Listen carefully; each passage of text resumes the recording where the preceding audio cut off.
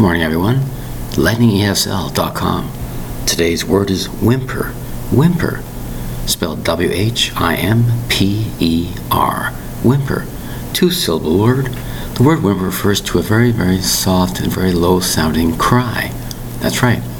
If somebody's seeing a specialized movie, a romantic scene, or a hard scene to watch, they might cry just a little bit, show a little evidence of a small tear. A very low cry means nobody's crying out loudly. It's a very soft kind of cry, especially with a certain type of fear or pain about something. You might be in small pain about this, pain about that. That's why it's called a small whimper about something, or a soft cry about something. It's not drastically loud. It's very, very soft, very, very nonchalant. You can hardly notice. It's called a whimper. W-H-I-M-P-E-R.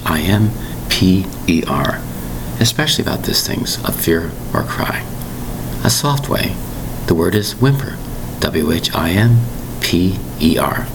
Thank you very much for your time. Bye-bye.